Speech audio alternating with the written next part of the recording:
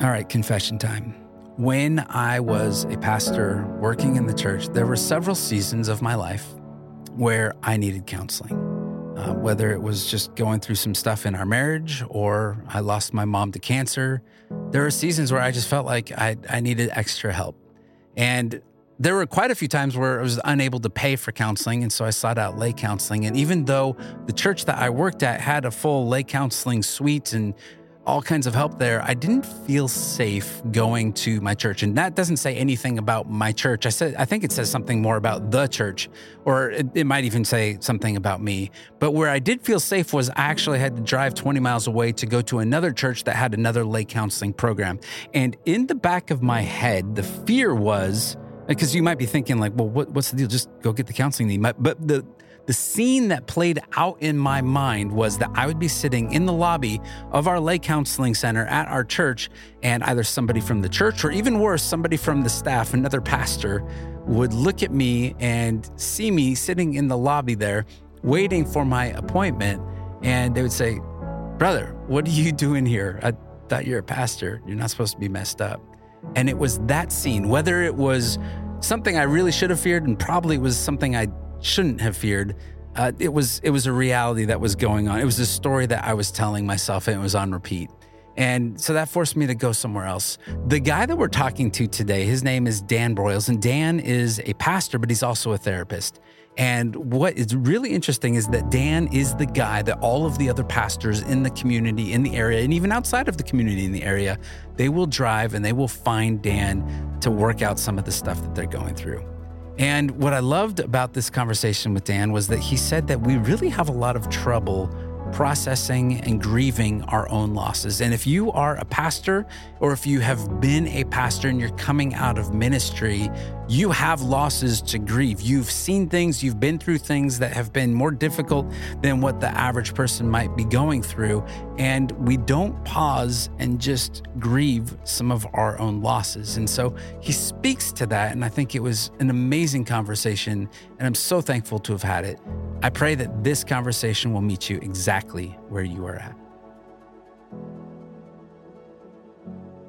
Hey, welcome to the Life After Ministry podcast. I am here with Pastor Dan Broyles. Dan, good to see you. Great, thanks for having me. Yeah, so if you hear the background noise, we are here at the American Association of Christian Counselors, where we're meeting all kinds of people who are in ministry, but maybe not have the title of pastor.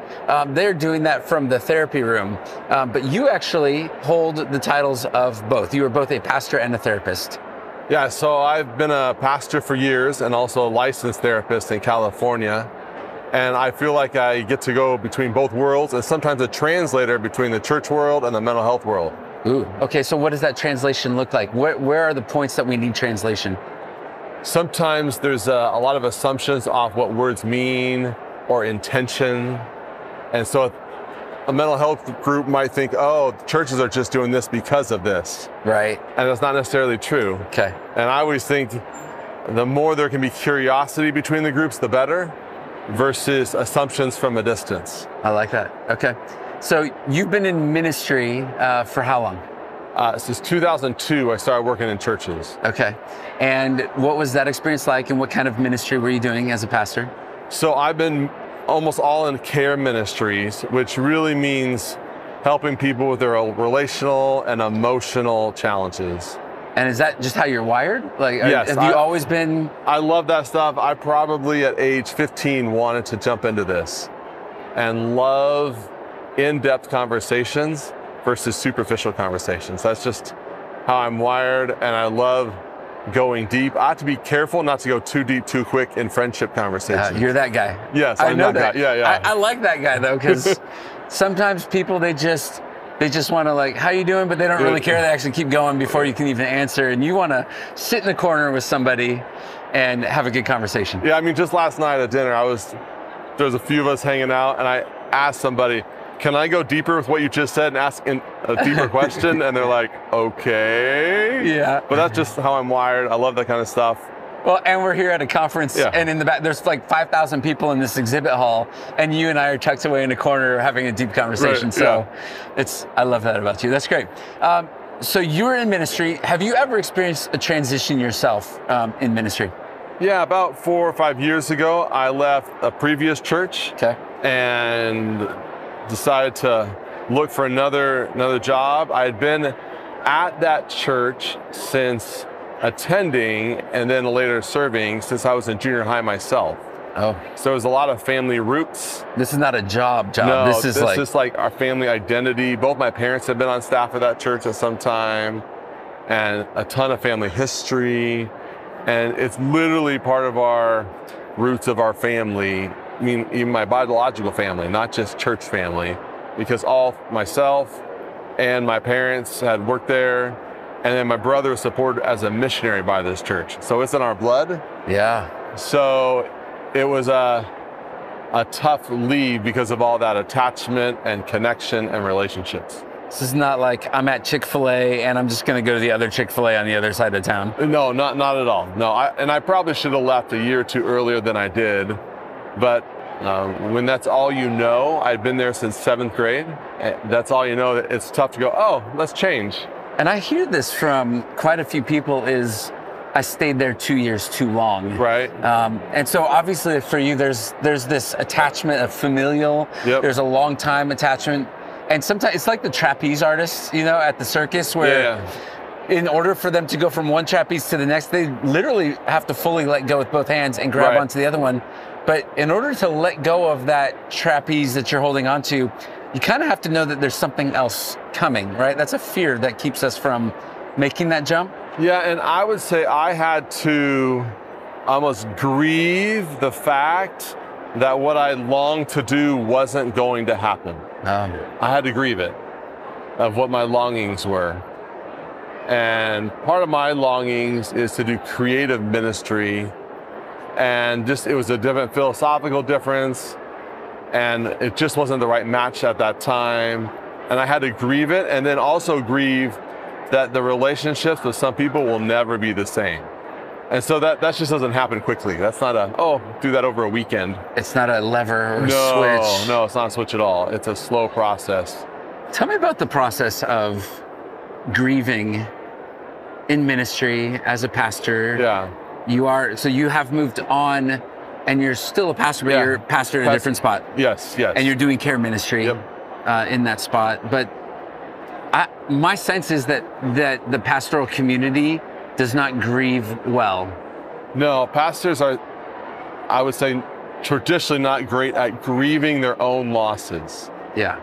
They're really trained, equipped to come alongside families when they're grieving a loss of a loved one, a funeral, a memorial, all those things.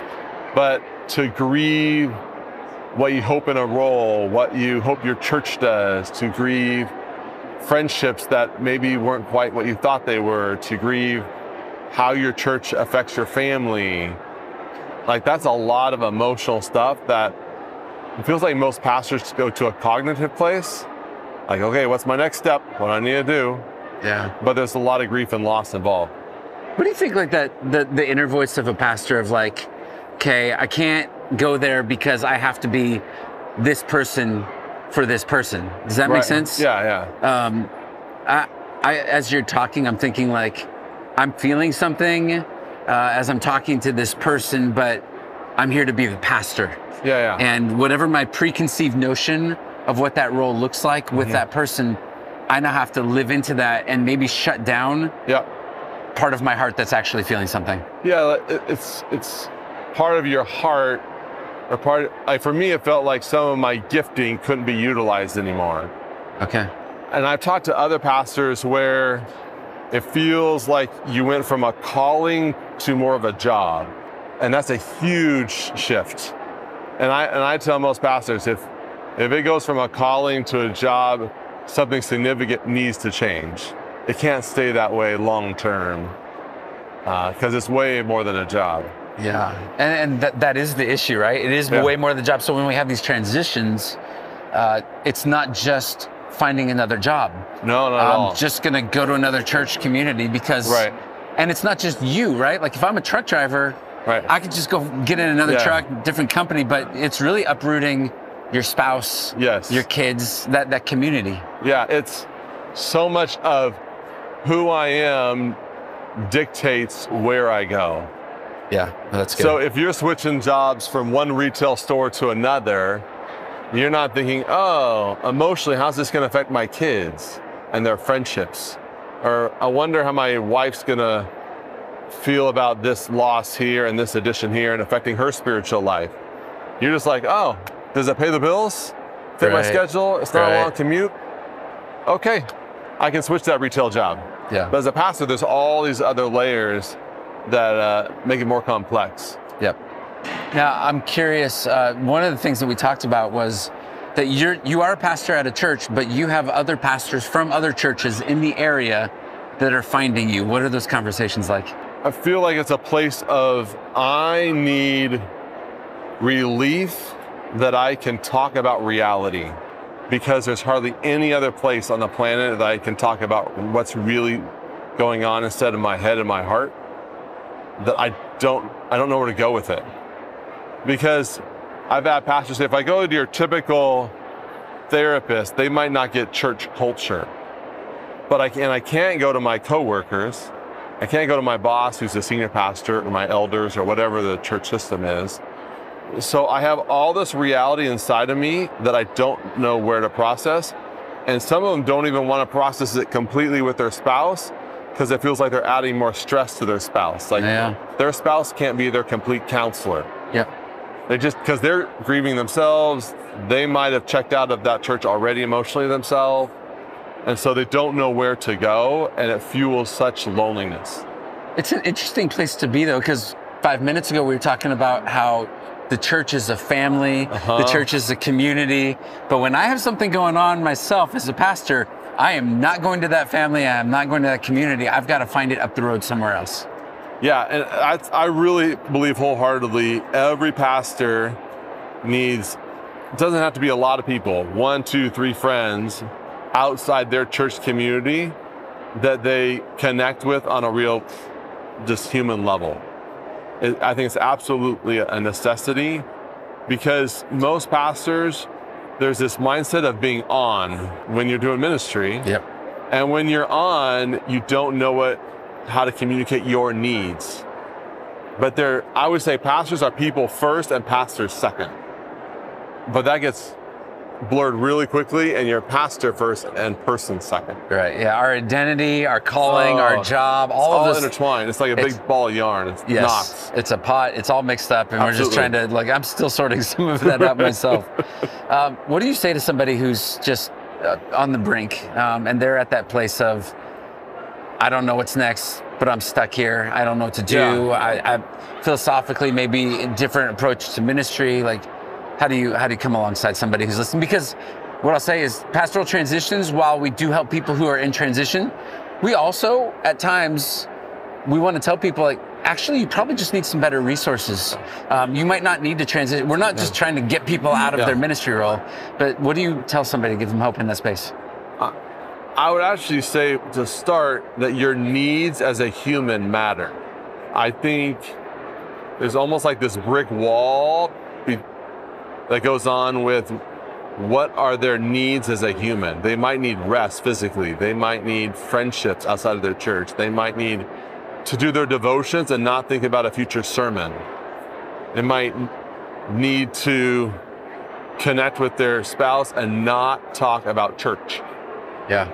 But most pastors, I would say, end up getting their master's degrees in other people's needs and become junior hires with their own needs. Ooh. So, because that's just our identity, and there's always needs around us. So it just becomes easier to, what's the need of my next church service or my next counseling appointment or my next ministry assignment, that I almost turn that part of my humanness off. Yeah. And I'll ask, what are your needs? And they'll look at me like, huh?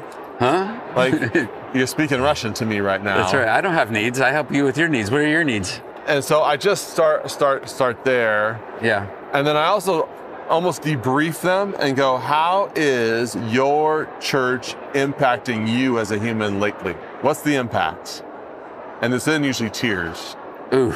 There's usually tears. And I find that those tears are not far below the surface. No, and then they feel guilty that their tears equal betrayal of their church. Ooh.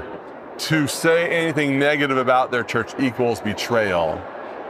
And so they then have this sadness and betrayal and relief all going on in the same time in the conversation with me. So when's the book coming out, Dan? This is good stuff. I love that. There is such a loyalty, and Yes. I remember when my wife was pregnant, we went to the doctor one time, and my wife wasn't feeling great, and we were concerned about the baby because my wife wasn't feeling great. And I remember the doctor said, "Oh no, the baby's fine. The baby will take from you all it needs. It will drain every last drop while the baby's in utero." And what we don't know is it'll actually do that after the baby's born too. Yeah. But they say that the baby will just take everything that it needs. So as the mom carrying the baby, you've got to actually take care of yourself. Yeah. And there's a lot of similarities, I think. Oh, absolutely. Absolutely. And so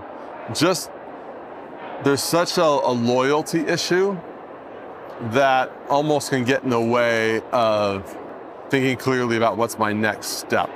Dan, you have you're part of a church community, and you also have a nonprofit.